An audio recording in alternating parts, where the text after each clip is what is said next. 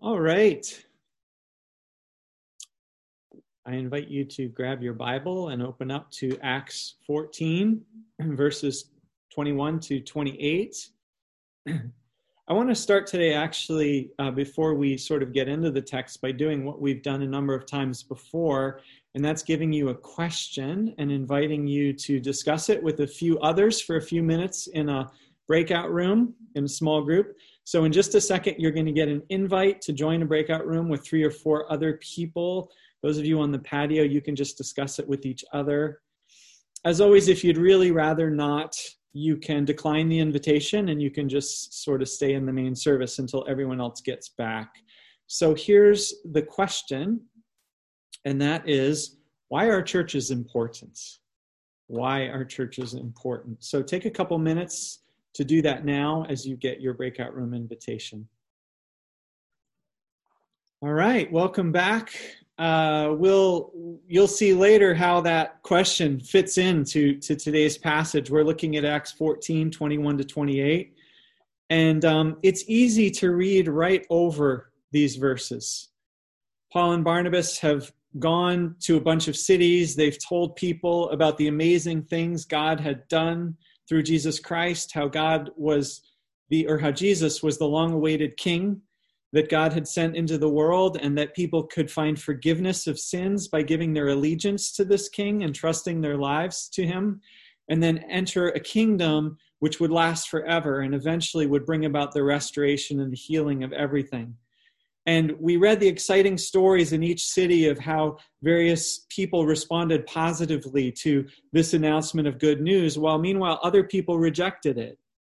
But in each city, Paul and Barnabas had left behind some believers, and they've gone from city to city to city.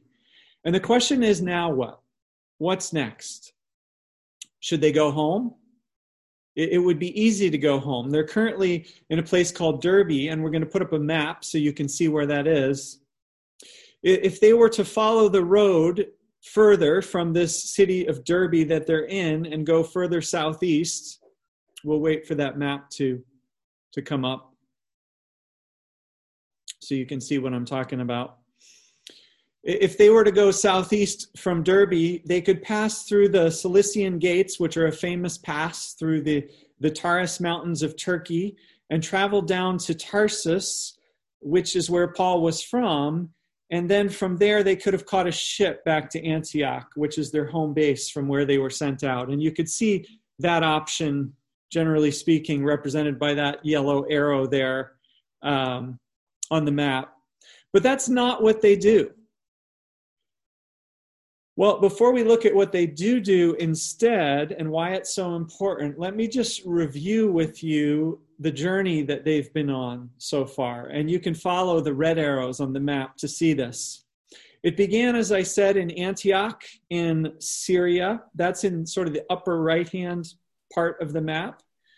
And there was a group of followers of Jesus, and Paul and Barnabas were sent out by them from there after some leaders who were sensitive to God's voice had sensed God saying to them that God had a mission for Paul and Barnabas to undertake.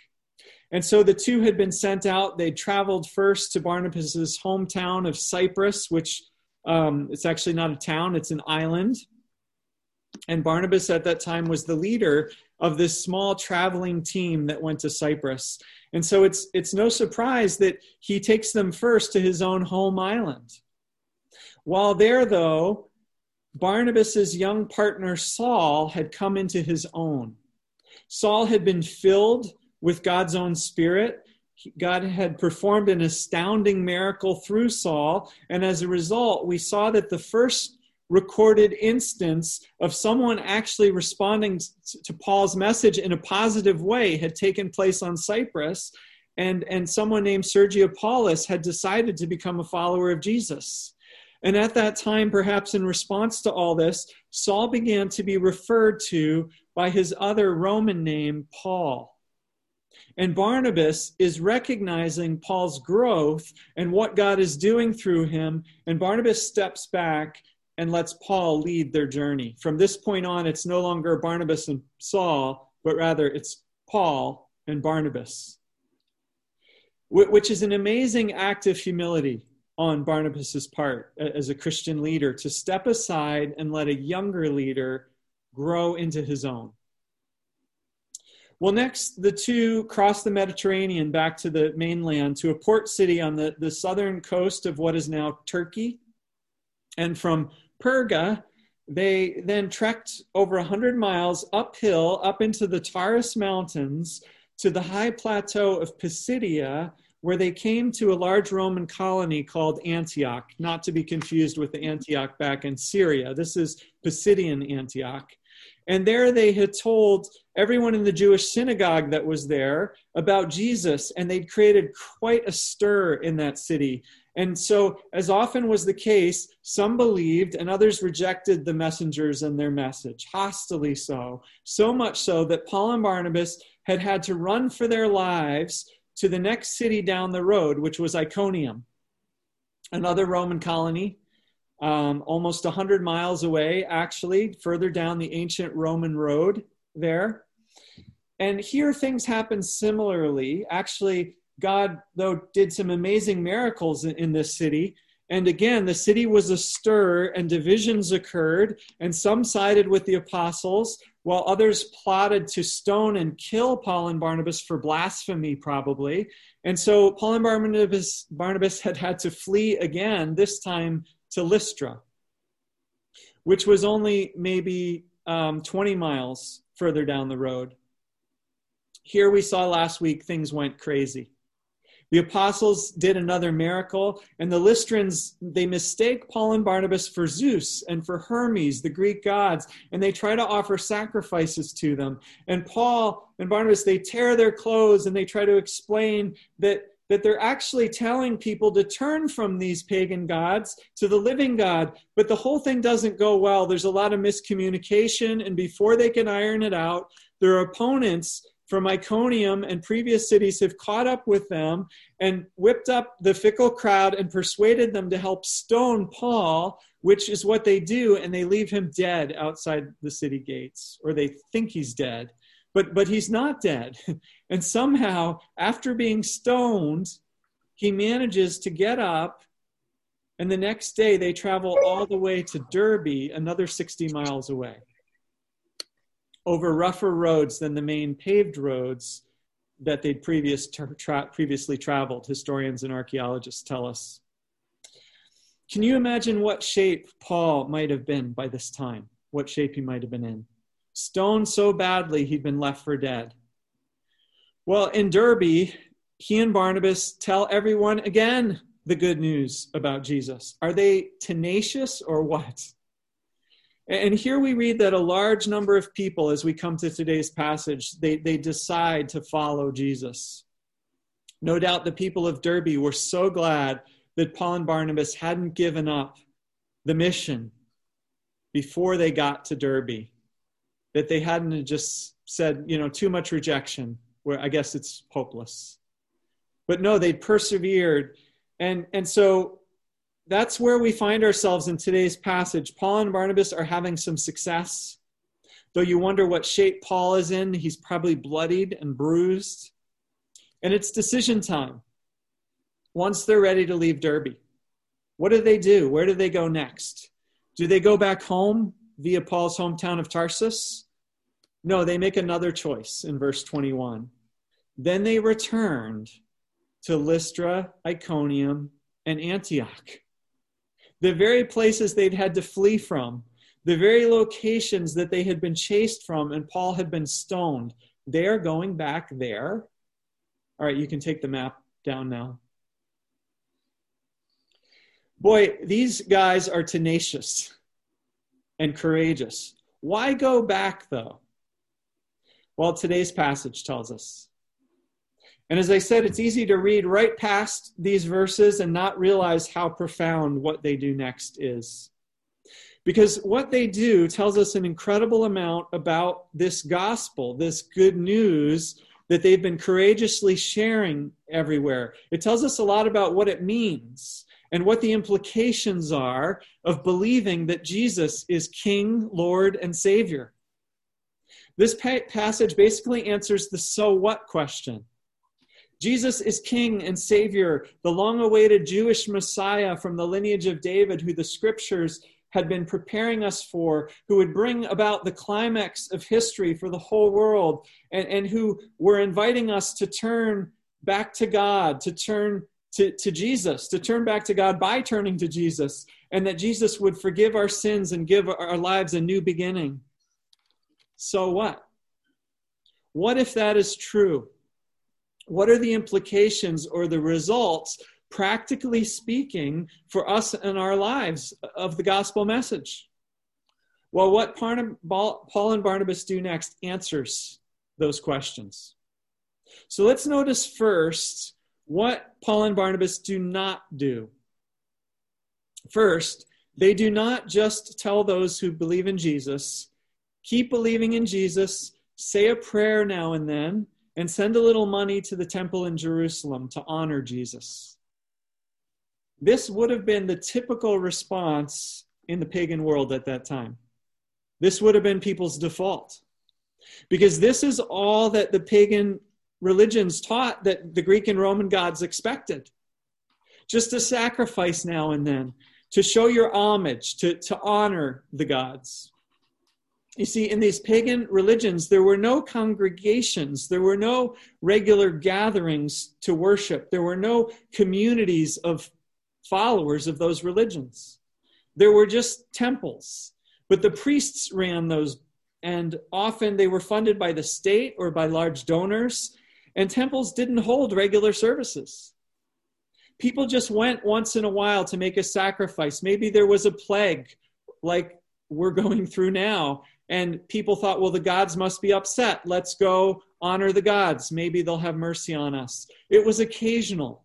It was something you did as an individual or as a family. It was that kind of religion. There were no congregations involved. And this approach to religion is still with us today, even in Christianity. You have your faith, I have mine. We live it out individually or as a nuclear family. And we go to our respective houses of worship once in a while for important occasions to show our honor to God. But in this kind of religion, we aren't really part of anything. We don't belong to a distinctive community. In other words, for many people, church is a place and a ceremony, not a community, not a spiritual family. And this is a pagan idea. And it's not at all what Paul and Barnabas have in mind for those who respond to Jesus Christ and the message about him that they're bringing. If this was all Paul and Barnabas had in mind, they wouldn't have gone back to all the cities they'd visited to do what we see them do here in this passage, which we'll get to in a minute. But first, the second thing that Paul and Barnabas do not do is they don't go back to the cities where they've been to gather all the new followers of Jesus for a march on Rome. That's what some religious people would do today. If Jesus is king, let's go proclaim him in the halls of power. Let's force the issue. Let's demand that Caesar step down so Jesus can take his rightful place as king. He's Lord of the world, after all, not Caesar. Now, I realize the Jesus movement was so small at this point that it would be foolhardy to march on Rome. And I realize that Rome was an empire, not a democracy. So it could be your death sentence to declare Jesus as the true king in Rome. And I'm not arguing at all against political involvement for us today. I'm just pointing out that politics was not where Paul and Barnabas' hopes were, even though their message was in some ways very political. Jesus is Lord, not Caesar. But how they live that message out is not to challenge the authority of Caesar directly in the capital, in the seat of power. What do they do then? How do they encourage their converts to live out their faith? Well, they go back to the places where these new followers of Jesus were, and verses 22 and 23, they strengthen the disciples, they encourage them to remain true to the faith, and they appoint elders for them in each church. Now, notice how many religious words we read in this short passage. And let's add verse 21 as well, where we have, depending on your translation, They won a large number of disciples. This is in Derby, or they made a large number of disciples. We'll look at that in a minute. So we have this word disciples. Then we have the words elders and appoint, or depending on your translation, ordain. And then we have the word church. Well, here's the problem with religious words like these. We've used them so much over the years that their meanings have changed. Linguists tell us that that's what happens all the time with words that get used a lot, that their meanings begin to evolve with use.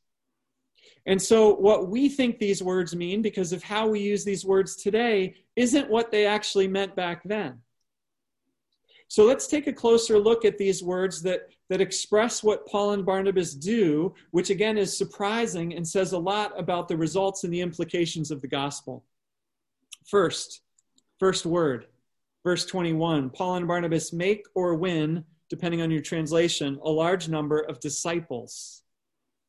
It's interesting that the verb translated make or win disciples, and it's one verb in Greek, that it's the exact word used in the Great Commission, the famous last words of Jesus in Matthew 28. Go and make disciples of all nations, baptizing them and teaching them to obey everything I taught you. And then here in Acts, Paul and Barnabas won or made a large number of disciples. Same verb. Notice the language here. They are not winning souls or converts or believers. They are winning or making disciples. What's a disciple? Well, it's someone who's committed, someone whose life is changing, who's growing, who's being transformed to reflect the life of their master, in this case, Jesus. Paul and Barnabas are not just trying to get individuals to make decisions to accept Jesus. They are rather trying to form a new kind of people, a people who live differently, who live by the teachings of Jesus, who live the way of the kingdom of God that Jesus taught. That's what a disciple is. Giving an occasional sacrifice or attending an occasional ritual to honor your God isn't the point of the gospel. Marching on the halls of power isn't the approach, although in a democracy there's certainly a place for that. But what the gospel primarily calls for is a changed life, and then, as we'll see, a community of changed people who are living out in the world a new way of living and walking and being. That's why I stopped years ago praying for people that I care about, that they would come to Christ or accept Christ. I don't pray that anymore. I started praying more biblically because of reading passages like this, and I started praying that the people I care about would become disciples, that their lives would be transformed, that they would wholeheartedly and fruitfully live for Jesus and his kingdom. Tom Getman of World Vision puts it well. He says, "It is not our responsibility to make people Christians and get them baptized into a particular denomination, but rather to help people decide to follow Jesus and his radical message." Maybe this is why the New Testament writers only use Christian 3 times, but disciple on 269 occasions. Writer and church planter Neil Cole adds these jolting words. He says, ultimately, each church will be evaluated for only one thing: its disciples. Your church is only as good as its disciples. It does not matter how good your praise, your preaching, your programs, or property are. If your disciples are passive, needy, consumeristic, and not moving in the direction of radical obedience, your church is not good. I think Paul and Barnabas would agree. They are committed to making disciples. That's why they go back and risk their lives to do what we see next. So, second word, church. Back at the time of Acts, do you realize that church was not particularly a religious word? Church was not a particularly religious word. Synagogue was, but not church. Church, ekklesia in Greek, was a word used in the broader secular world, and it basically meant assembly. It was used of town political gatherings. They were ekklesias. It was also used in the Old Testament for the people of Israel when they gathered as a nation. They gathered as an ekklesia. So here's the thing. When we hear the word church in the Bible, we have to try to not think about what we think of as church today. Their churches looked very little like ours. And they didn't mean what we mean by church. So if church is an assembly, likely with stronger political connotations than religious connotations, what does this mean? What does it mean when a group of disciples, followers of the King, the Lord, gather together? When those committed to living according to a different kind of kingdom gather together?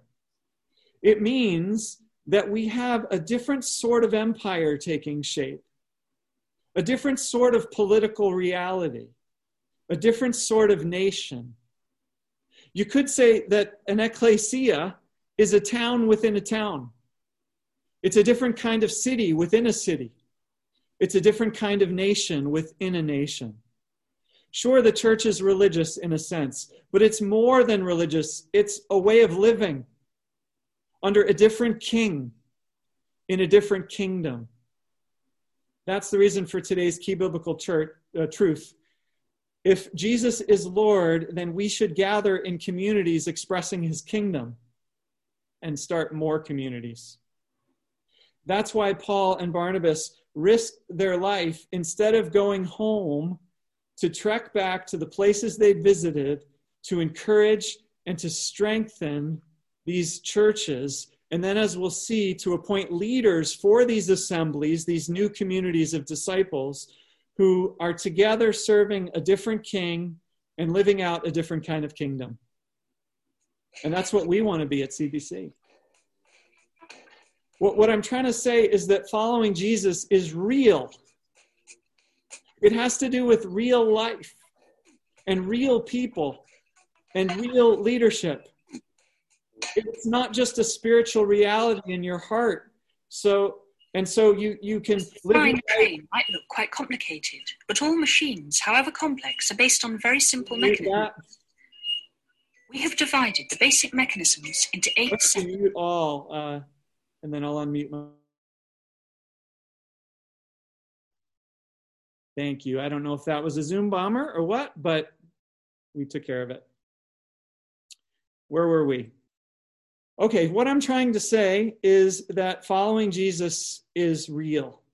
It has to do with real life and real people who have real leadership. It's not just a spiritual reality in your heart. And so you can live your life as a lone Christian and you can honor God now and then with a religious ritual. No, to follow Jesus means to live in a real alternative kingdom with other followers of Jesus who are citizens of that kingdom too. And it means to live in a very different way than how everyone else is living, which is the reason for the apostles' reminder in verse 22, we must go through many hardships to enter the kingdom of God. Many hardships. Why? Because the kingdom of God is clashing and colliding with the kingdoms of the world. What are the kingdoms of the world all about? They're about power and money and control, securing influence and security and prosperity for yourself and for your people, even if it's at the expense of other people. Why do you think we have so many political conflicts going on right now? And always have. But the way of Jesus is different. It's the way of weakness and of love, of giving up for the sake of others, of wanting the best for others. And Jesus' kingdom is pressing in because a real countercultural kingdom is forming among Jesus's disciples. And so there are sometimes clashes and hardships between this Jesus community and the world around them, which is living a different way and is committed to a different goal and ethic. purpose. Paul and Barnabas experience this hardship, don't they? And they warn these disciples that they will experience it too. That's why the two apostles go back to them to encourage them, to strengthen them for what could be a hard road, and to gather them and organize them into assemblies, into communities who live life together in a very real and countercultural way. All right, third word that shows us something about the implications of the gospel. We've got disciples, we've got churches, now we've got elders. Verse 23, depending on your translation, it says, Paul and Barnabas appoint elders or ordain elders or have elders elected. I think probably appoint elders is the best translation, although that's debated. Okay, so elders. Again, here we have a very familiar word, at least for a church like CBC. And so we have to be careful. We have to be careful not to hear elders and picture CBC elders, because these are not the same thing. What was an elder in the time of the book of Acts? Well, it was an old man.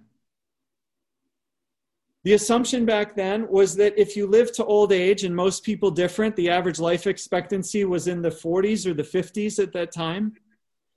But if you survived long enough to have gray hair, you were probably wise. You had probably picked up some wisdom and some experience along the way. And so you enjoyed honor in your village and in your community. These cultures were honor and shame-based cultures where older men were honored and they rose to the top, so to speak, of the society just because they were old, assuming they hadn't done anything terrible to bring dishonor on themselves along the way. And in that culture, these were the people who led. The men did, because these cultures were patriarchal as well. And so towns were led by elders, by old men. Cities were led by old men. Synagogues too, which were not only religious communities, but community centers and cultural centers of support for the Jewish minorities living all over the Roman empires, synagogues were often led by elders. In Acts, we read about how the city of Jerusalem was led by elders, corporately led by a group of old men. And since Paul and Barnabas are forming alternative assemblies of disciples, towns within towns, cities within cities, to live out together a very different kind of kingdom, Paul and Barnabas do what was logical for them to do in that culture. They make sure there are old men to lead these assemblies. Just like there were old men leading the cities of Lystra or Iconium, and likely old men leading the synagogues in those cities. Now, does that mean we should have old men as elders too? Well, the text doesn't say, thou shalt likewise appoint elders to lead your assemblies. It simply describes what Paul and Barnabas did. And we don't feel the need to do everything that Paul and Barnabas did on their journey. They tore their clothes when they were distressed. We don't feel the need to do that. They preached in the synagogue first before they told anyone else about Jesus. They rebuked an old man, they rebuked a man. This was back on Cyprus, and said he would go blind for a while, and he did, etc. We don't feel the need to do all those things. So the question of elders today is an important one, but it's one that's bigger than this passage, because today's passage is only giving us one little piece of data to consider, which is what they did on that trip through Iconium and Lystra and Pisidian Antioch. I think the important takeaway for us from verse 23 is not necessarily whether all churches today should be led by old men, but rather that Paul and Barnabas are forming real communities, real assemblies with real leaders, and the purpose of it all is to help these people live real lives as disciples together in a real kingdom, which is really different from the kingdom of Rome that they're all a part of. That's the implication of the gospel. Not an individual conversion, which results in the occasional visit to a religious building. Not primarily a political overthrow, but definitely a new and different kind of very real political reality. Not just private religion or spirituality, but a new kingdom, a new empire that coexists beside and in tension with and in the midst of the other empires of the world, so that there's friction and there's hardship for its disciples, because this new kingdom is so upside down and contrary to the other kingdoms. Which, by the way, let me just interrupt here for a second. Whatever political party you are, if your beliefs and your values are not in conflict with your party and on at least a number of points, you need to go back and consider whether you have let Jesus and his kingdom impact your beliefs and values. If you don't have serious critiques and tensions with your party, whichever party it is, whatever your party of preference is, then Jesus hasn't informed your politics yet. Because just go back and read Jesus' teaching in the Sermon on the Mount again in Matthew 5-7. The way of Jesus is in serious tension with the ways of both political parties today. Followers of Jesus are called to live together in a seriously countercultural kingdom as we follow a seriously countercultural king. That's what unifies us as a church. Jesus, the grace of Jesus, and the way of Jesus. So just by way of conclusion, what's the result of the gospel? What's the result, the implication of the message that Jesus is the true King and Savior of the world?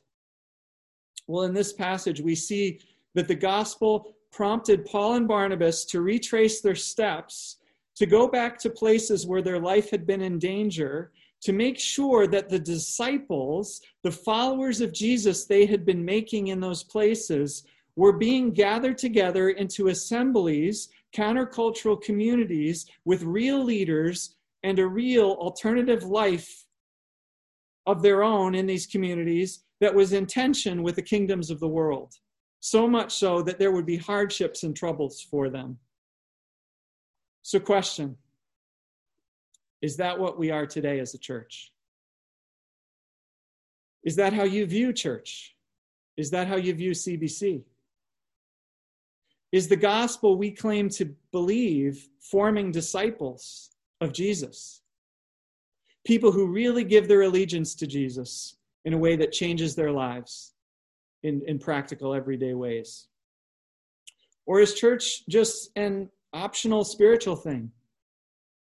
Or is it a real, is it that? Or is it, on the other hand, a real countercultural community?